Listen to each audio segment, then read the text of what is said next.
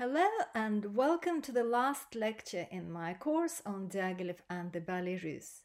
It's a bit of a pity to be presenting it from home because it was supposed to be the grand finale, but I thought I would do something special anyway for this final lecture and concentrate a bit more on a single work of art, on a single ballet, which is The Prodigal Son. Why? Because this was the last Diaghilev premiere. This was the last ballet in which Diaghilev was very, very closely involved. And also because I love it myself, and I still remember how for the first time, when I saw it for the first time on stage, I just was absolutely surprised and excited at every moment. And I felt as if I was part of the original Diaghilev audience, as if I was there in 1929, because this ballet came to us well preserved. It's of course not quite as it was because Balanchine changed the choreography a little bit, but nevertheless it's pretty close and we can see it almost as it was and experience it as it was. I will start though with the concept, with the idea of the dehumanization of art, and from there proceed to our theme of return to emotion. So this is the title of an essay which was published in 1925 by the Spanish philosopher Ortega y Gasset. The dehumanization of art, it sounds very negative to us. Today, dehumanization is usually something horrible, but in fact, he used it neutrally, and if not positively, because he used it to describe the new aesthetic of modernism. And this is what he said. Art must not proceed by psychic contagion, for psychic contagion is an unconscious phenomenon, and art ought to be full clarity, high noon of the intellect.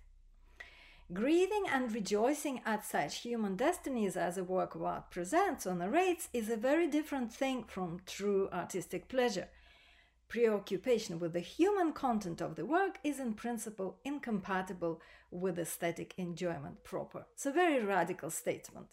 Yeah, it's of course has to do with modernism conceiving itself in opposition to romanticism. Yeah, and all these empathetic works of art which invited you to emote, and empathize with the characters. So this you have the opposite, and Ortega y Gasset actually was talking about music in his essay as well, and specifically about Stravinsky.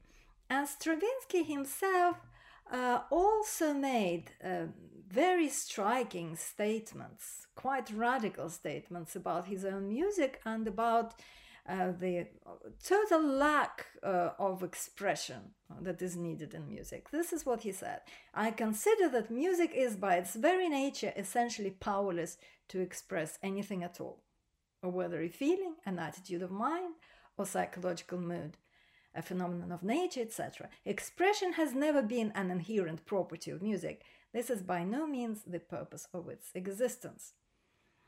And further, possibly even more radically, most people like music because it gives them certain emotions, such as joy, grief, sadness, an image of nature, a subject for daydreams, or still better, oblivion from life. Isn't that true?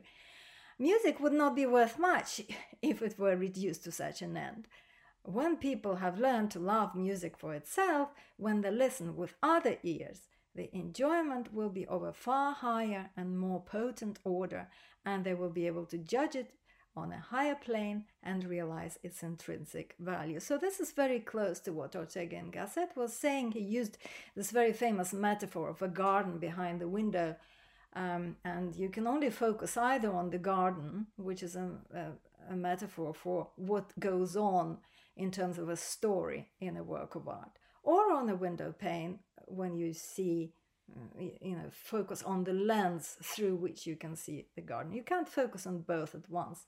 So what he was saying is that if you want to have a proper aesthetic appreciation of a work of art, you have to, in a sense, not have too much of the human content. Otherwise, you're mistaking one for another.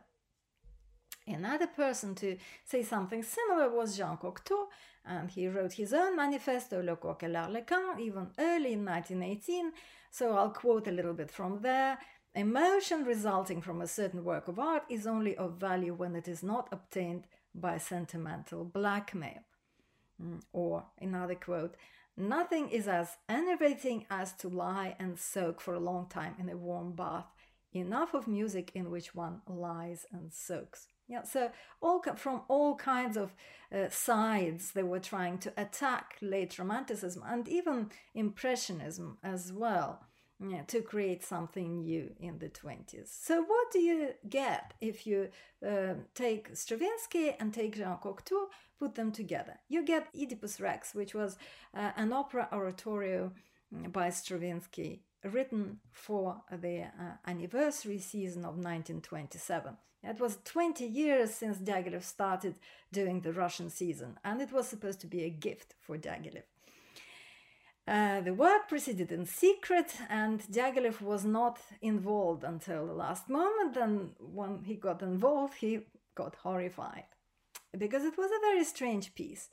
The idea was Stravinsky's, and Cocteau agreed to this commission on the condition that his text would be translated into Latin. Yeah, so you're creating distance between the audience and the stage by translating it into this sacred language, which will not be understood, presumably. But Cocteau thought that this would assure the monumentality of his piece, which is what he was seeking. And Stravinsky, too, was happy to treat the text as kind of phonetic material for his music, so that he didn't have to bother with expressing the meaning of the words. Yeah, it's just syllables. So it was a dramatic work which was deliberately and perversely very static. And the set invented by Cocteau and sketched by Stravinsky's son, Theodore, was supposed to have no depth, and the costumes were supposed to be built into the set in such a way that you could only see the hands and the heads moving, but everything else was kind of made of stone. They were supposed to be living statues.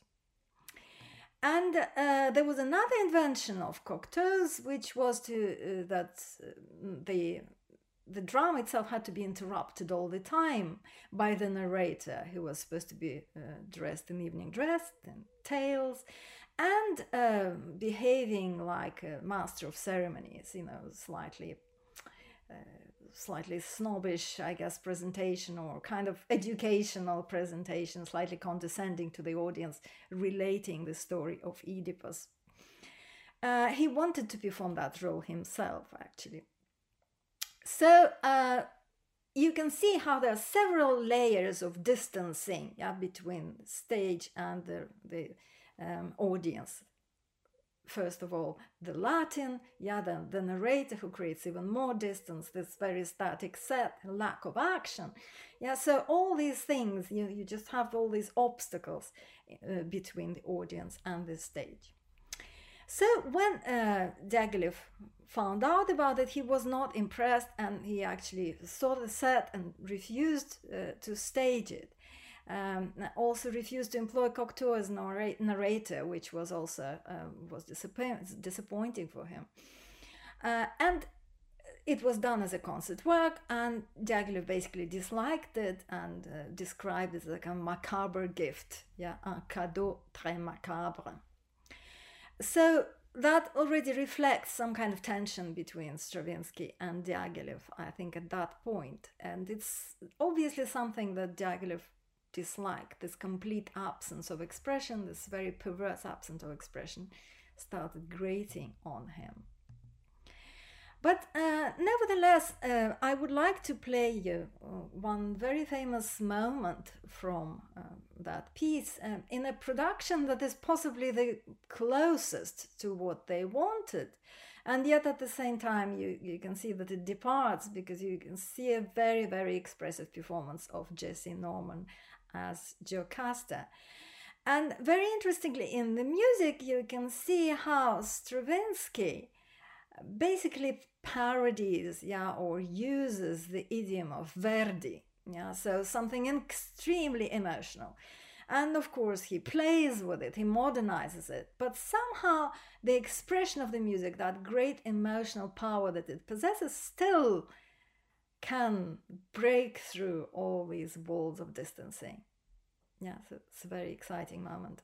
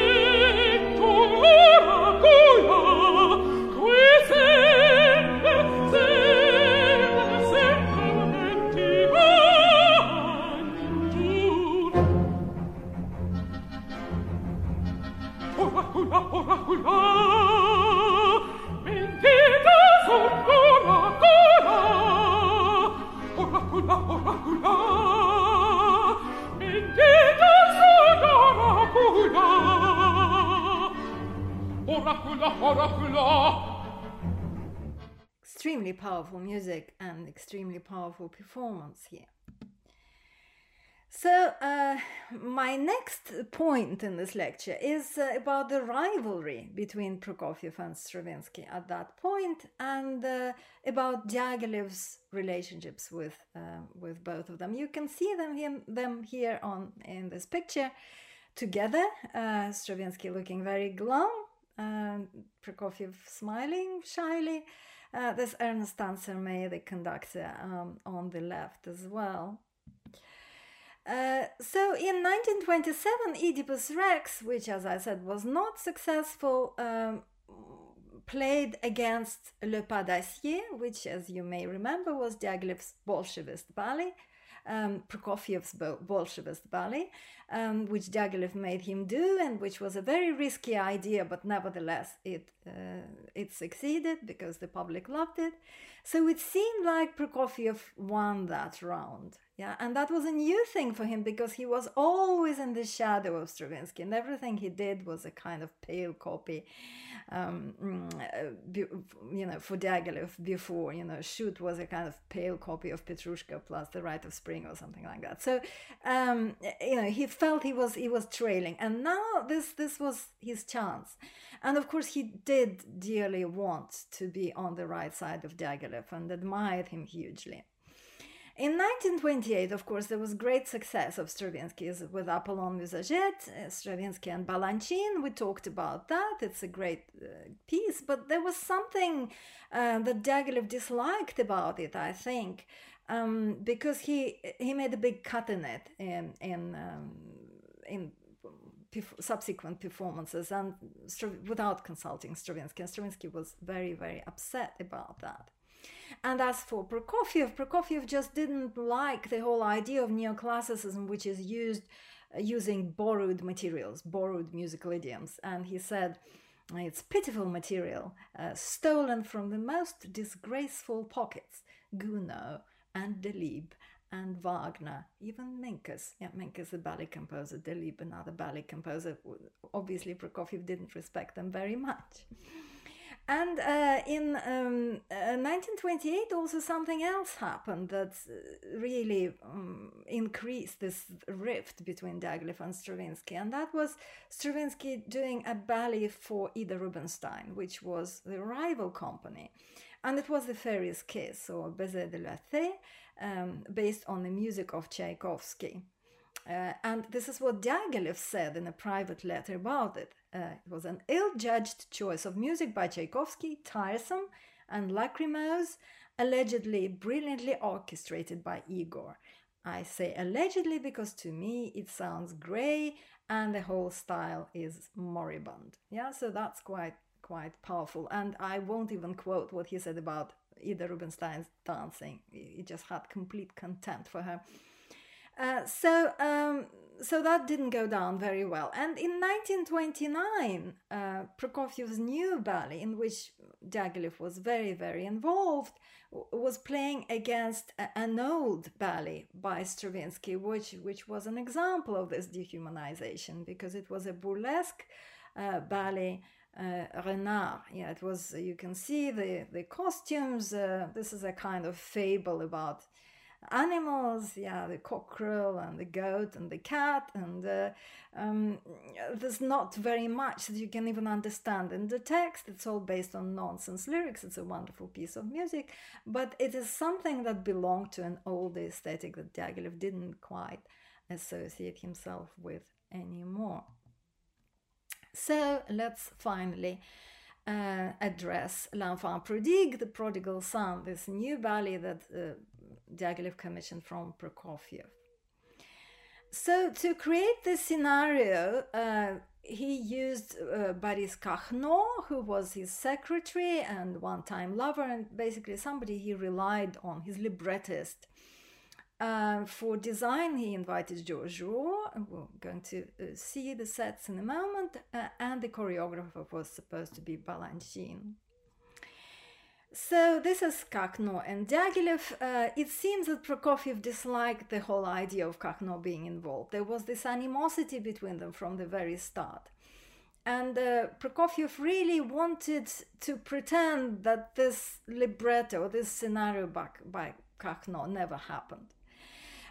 What he actually got from him originally was this very short description of 10 numbers. And based on these short descriptions that you can see with timings, he created most of the music before he got any detailed libretto. So he was always trying to pretend that Kakhnot hadn't done anything, and it was just Prokofiev writing the music on the biblical tale. He didn't want any intermediaries between himself and the biblical story, and even had a terrible row with Kakhnot and the court case about royalties, because he just wanted to write him out altogether. Anyway, the idea of the scenario was to transfer the parable of the prodigal son onto the Russian soil. And you might be surprised by that, because actually it doesn't look very much like a Russian ballet. There's not much that's Russian. There's tiny details maybe in the costumes, in the choreography, and in the music occasionally that set it in Russia. But I think the Rouault main design of the sets it somewhere in the Near East and makes it much more universal. So Balanchine thought that the story was great. This is what he said about it. I think this is one of the best of all ballet libretti. It is simplicity itself in the form of A, B, and then A again. It's a story of someone who has everything, who throws it all away to have nothing, and then has everything again. It seemed relatively simple to portray the roles of father and son. No one would mistake their identity. The story of the older son was not interesting for the dance, and we wisely omitted it from the idea of the ballet. Now, you might be also surprised about that, because some commentators on the Bible will say that that story, that part of the story about the older son getting jealous of this offender being treated so nicely by his father while he had done nothing wrong, is possibly the main point of this parable. But, they just got rid of it. Why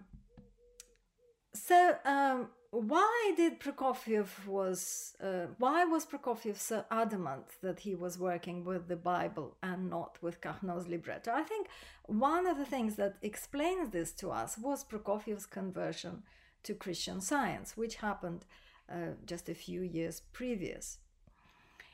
Much has been written about it. It's interesting to read about this in Prokofiev's diaries, and it seems that he used Christian Science very much in this very utilitarian way, in an attempt to control his state of health, his mood, to get rid of his headaches, to be less angry with his wife because they were having terrible rows. So to create harmony around himself and a kind of ideal conditions for his creative work. And this is what he writes in his diary. When we think only of good, of God and his infinite ideas, harmonious conditions are externalized. So by thinking, you create harmony in the outer world. You can cure people even by using a moral effort and an intellectual effort. So this is what Christian Science was for him. But in any case, I think that is why this Christian parable had special significance for him. It was dear to his heart. And interestingly, in the piano pieces that he played for Diaghilev as an example of his style at the time, which are called choses en soi, things in themselves, he was looking to create this purer and simpler style, I think because of the influence of Christian Science. And this quest continues in the ballet. So the composition of the music proceeded with exceptionally little effort, he tells us in his diary, helped by the fact that I had decided to compose The Prodigal Son in a simple style, eschewing sophisticated elaborations. Diaghilev's parting words to me had been, your piano pieces, these piano pieces, choses en soi, are a shade arid. I want the ballet you're writing for me to be more straightforward. And what he means is more emotionally straightforward, and simpler in style. And Prokofiev gives us a very good elaboration of this. This is another quote from his diary. The term modern in music used to be attached to the search for new harmonies, then moved to the search for beauty in all kinds of insincere contrivances and complexities. More perceptive composers soon tired of this and went back to seeking simplicity. Not, however, the old simplicity, but a new one. Diaghilev, of course, was with this new wave. So, new simplicity in music, this is what we're talking about. From Prokofiev's wonderful diary, we can trace the whole process of composition and the whole process of Diaghilev's involvement. Diaghilev heard the ballet 7 times as a work in progress and gave the most detailed advice and criticism, asked him to rewrite certain numbers, to make cuts and also to make additions, even to gave him advice on how many bars he has to have at the very end, add 1 bar more. It's just amazing to what extent he was involved in this score. Prokofiev was very, very inspired when working on this ballet. So he sort of overfulfilled the plan and actually composed the symphony at the same time from the overflow of music from the ballet, and also using some of the music from the ballet. The most problematic character was the siren, or the temptress, or the seductress, whichever way you call her. Because Diaghilev wanted the music for her to be more explicitly erotic. This again, what Prokofiev is saying. My conception had been of a shadowy, mysterious being seen through the eyes of an innocent youth. Seductive, but as yet unknown. Diaghilev, however, wanted a sensual creature whom he proceeded to describe in a string of graphically obscene expressions. I think that's fascinating. They had a little bit of an argument about this, and in the end, Prokofiev rewrote the theme. I still think that it is not erotic music. It is certainly sensuous and sensual, and it has all these little glissandi slides in it. And yet you can easily imagine, I think, it even with a character like Juliet, for example, from Romeo and Juliet, it has some kind of purity and transparency about it. Still, I'm going to play you just the theme.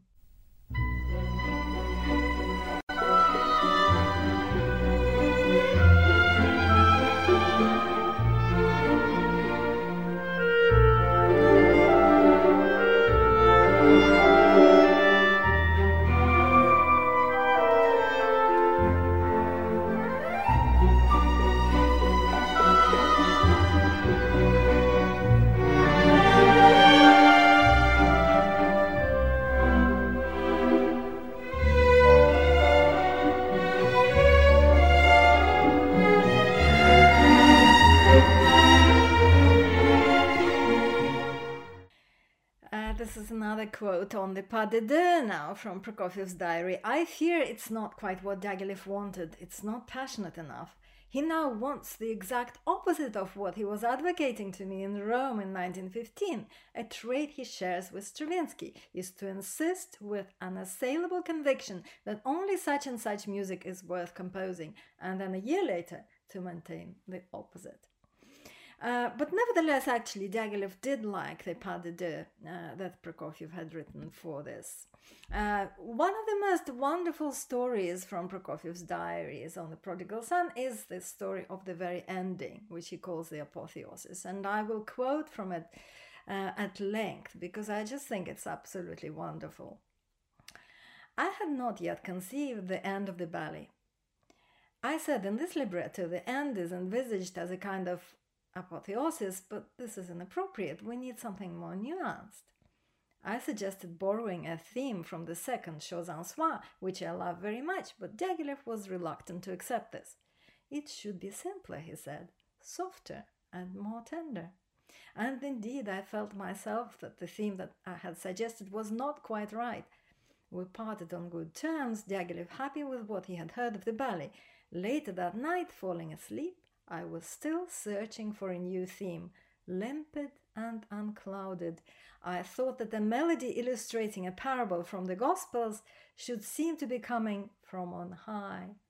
About 1 o'clock at night, I got up and jotted down 2 bars. Straight away in the morning, I worked on the idea that had come to me last night, the concluding scene of the ballet when the father embraces his son. My aim as I worked was to preserve the essence of the previous night's afflatus. And the result was an absolutely superb theme, and all day I was walking on air as if it was my name day. It's not being very modest here, but let us hear it first without the choreography. Just listen to it.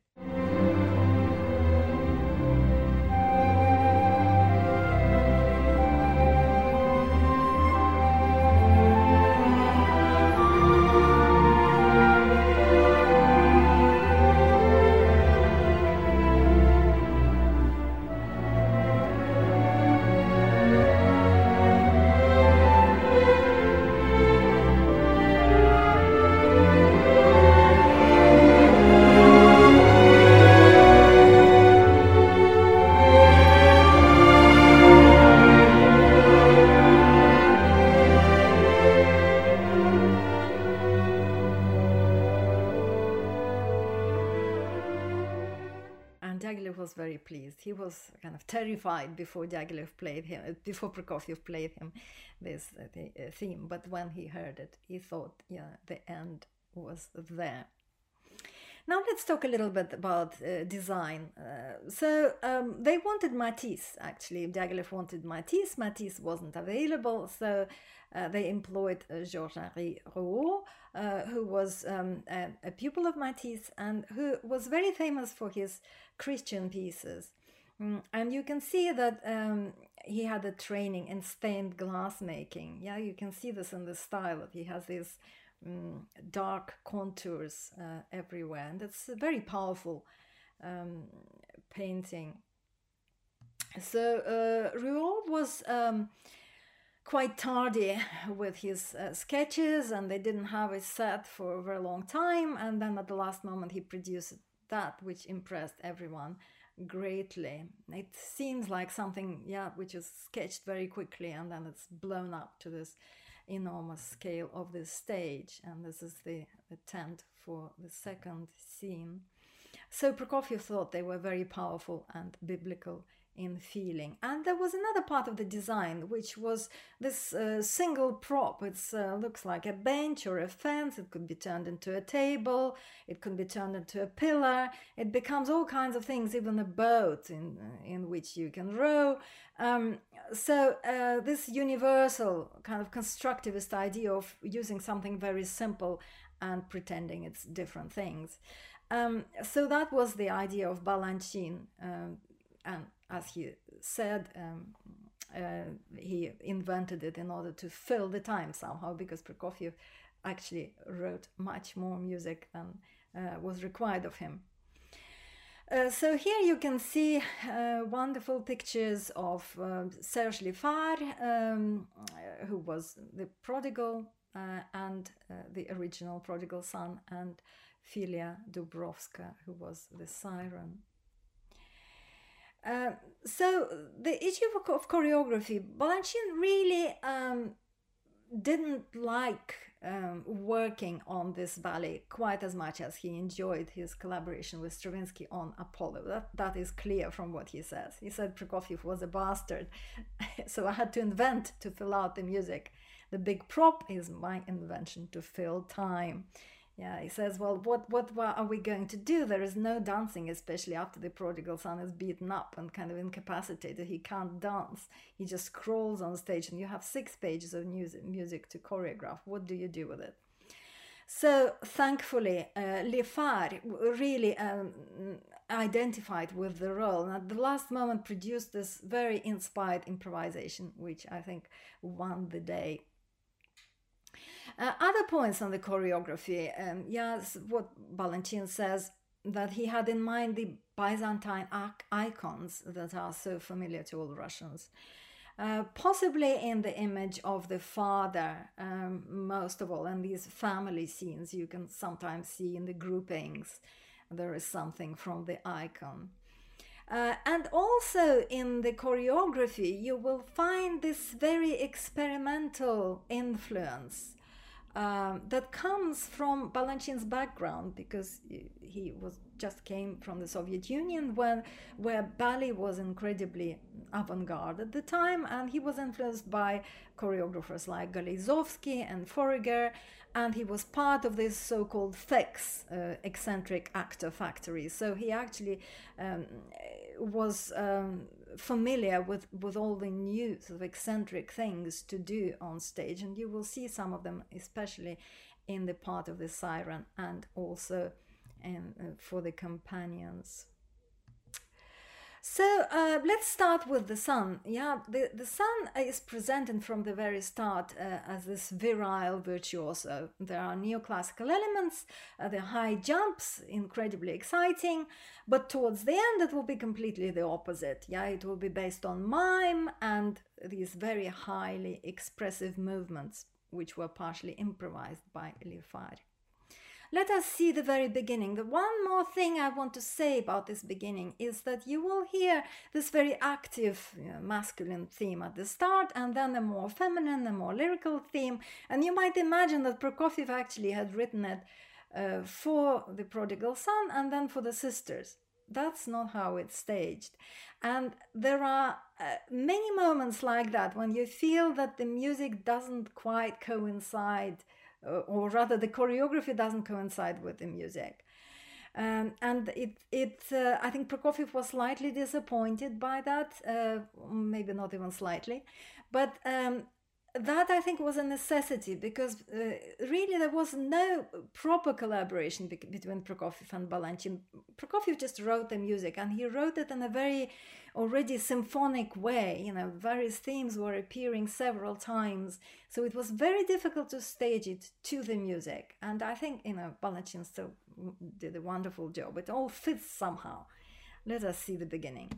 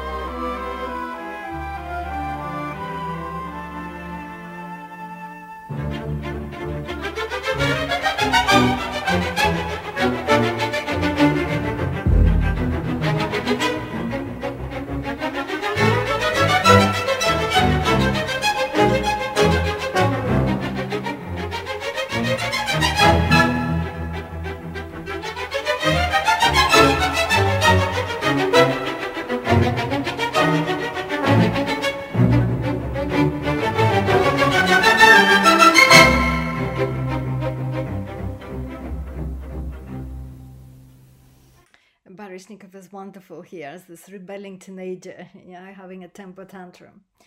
What about the companions, as they're called? Yeah, the evil company that he meets on the way.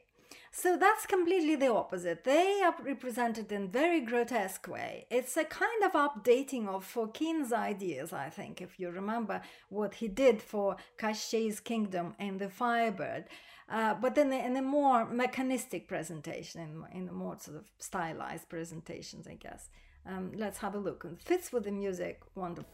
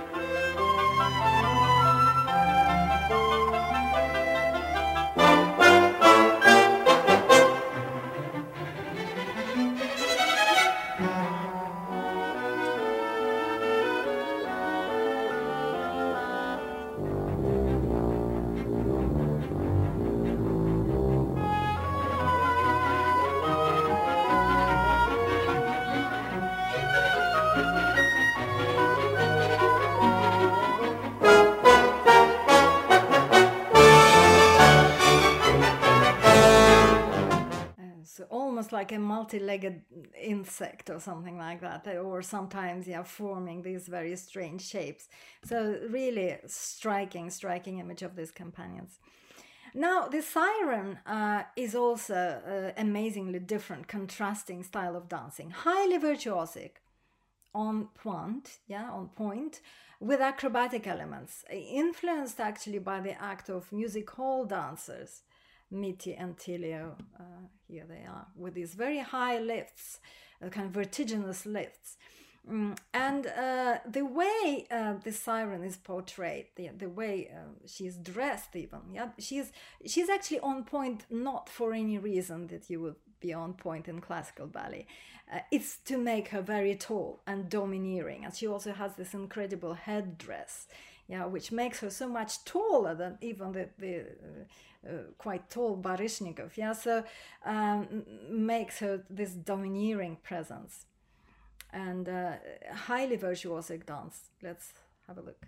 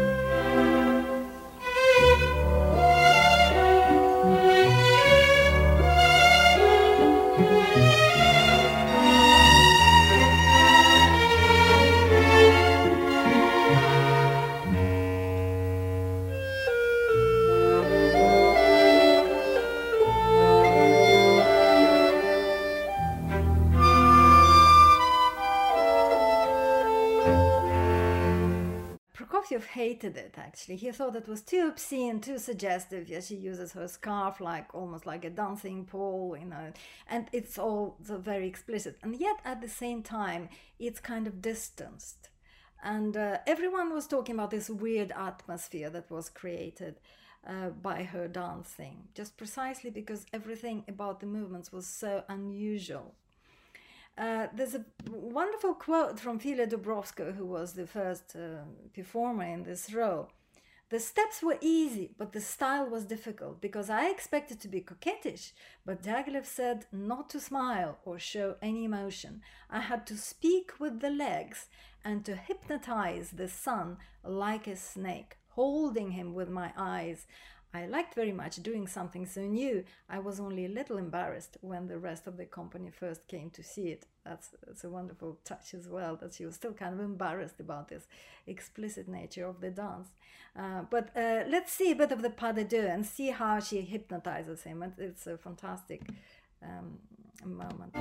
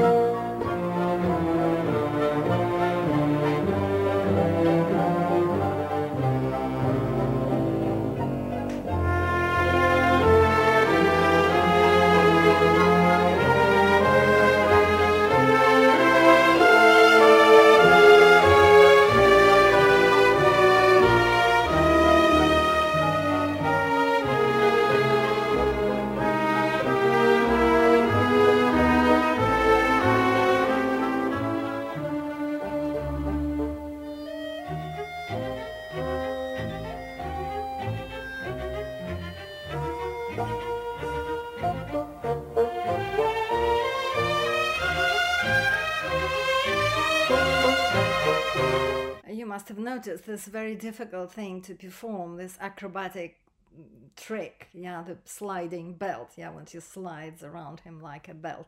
That was the bit that they borrowed from this famous music hall review couple. And the music, if you'd noticed, also it's not very much pas de deux amorous music. It actually was something else that Diaghilev made Prokofiev slow down. Yeah, he said, "Oh, let's play this music slower, and then you'll have to cut it." So it was down to this little detail how he was actually in control of the score. Now, it very soon unravels, and the prodigal son gets beaten up and robbed by this by these companions. And it's also wonderfully done. You can see how this domination, just suddenly, domination of the seductress of the siren, is changed to a scene of complete catastrophe when he is robbed. Tied to the pillar, he becomes martyred. He looks very much like Saint Sebastian, and I think that was the visual image that influenced this presentation. And you have a very interesting number after that with just 3 clarinets, playing this music, and the fingers of the companions serve as both the ties, the ropes that they've tied them to, and also the fingers that they're searching him with.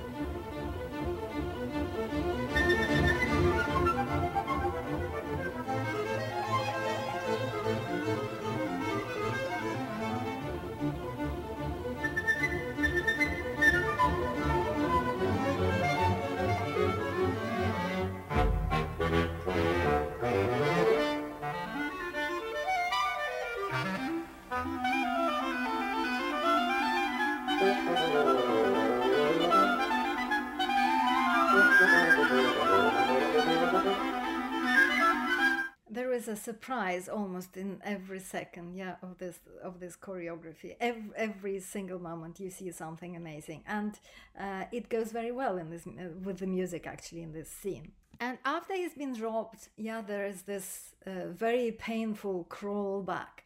And what do you do? Here, Balanchine was really in trouble, because he had this 6 minutes of music to deal with and nothing to do. A dancer who can't dance. So we can see a little bit of what sort of was improvised by Lifar, I suppose, for this. And it really depends on this solo artist, on the dancer, to come up with something that would really move you at this point.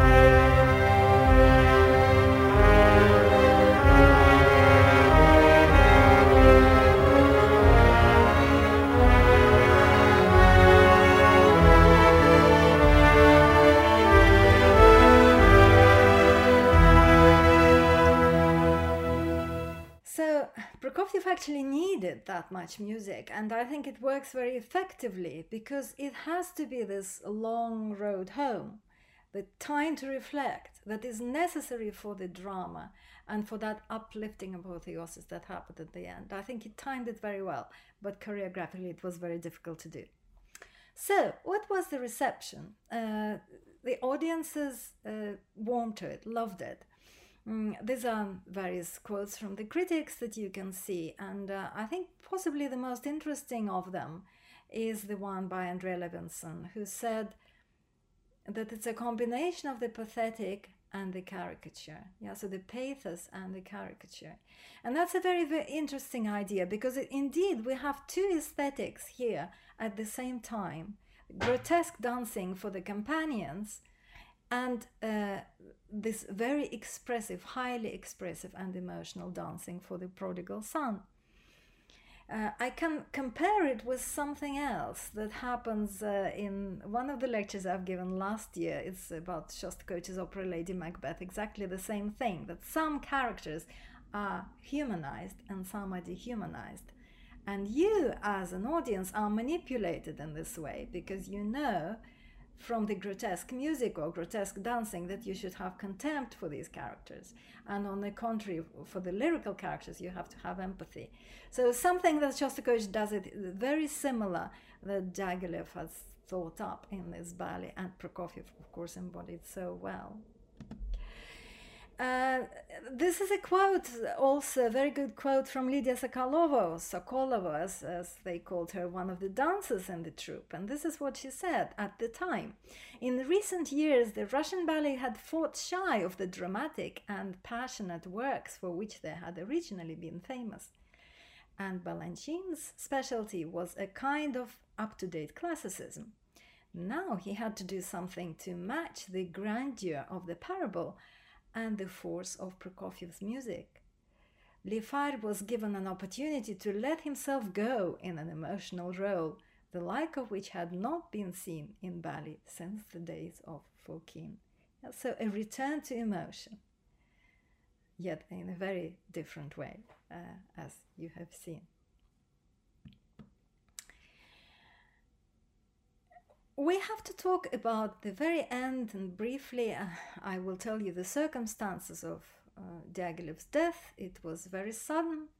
It happened very soon after the season ended. It happened in Venice. Stravinsky was still on bad terms with him, and I think that was a wound that never healed, that Diaghilev died without them reconciling. But Diaghilev all the way knew what Colossus Stravinsky was. And this is a passage from a private letter from 23rd of July 1929, when The Rite of Spring was performed in London, and with great success. And this is what he says: "Yesterday Le Sacre was a real triumph. The imbeciles finally grasped it. The Times says that Le Sacre is for the 20th century what Beethoven's Ninth Symphony was for the 19th. At last." So Stravinsky was still on his mind. He was buried in Venice on the San Michele Cemetery on the island. This is his grave. Here you can see Stravinsky taking flowers to his grave. And after he died, he was also interred there at his own request, next to his mentor.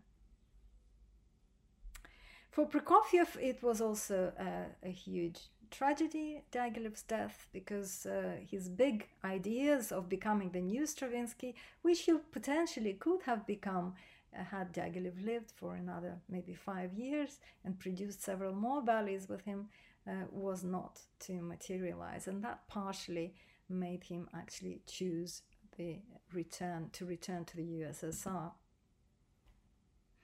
By way of concluding the series, I put together in a very condensed way, a few points about the Ballets Russes and their significance. They completely overhauled the ballet genre, making it a cutting-edge artistic enterprise, but without losing the core audience of Balletonanes. yeah, it was still exciting for the lovers of ballet, but it also brought some new audiences who enjoyed the artistic provocation. They reimagined ballet as true synthesis of the arts, where each one can come to the fore at different points. There are some ballets driven by design, as we know, like La Chatte, or some of them are driven by the music, by the score, as in this case, in The Prodigal Son. And in some of them, yeah, there's a perfect alliance of music and choreography, such as Apollo or The Rite of Spring.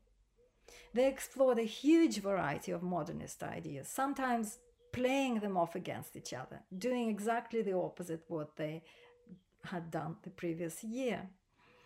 Diaghilev really created a hothouse for experimentation among leading international artists, who were often placed in competition with each other, and that motivated them to go further, one step further, to outdo their rivals.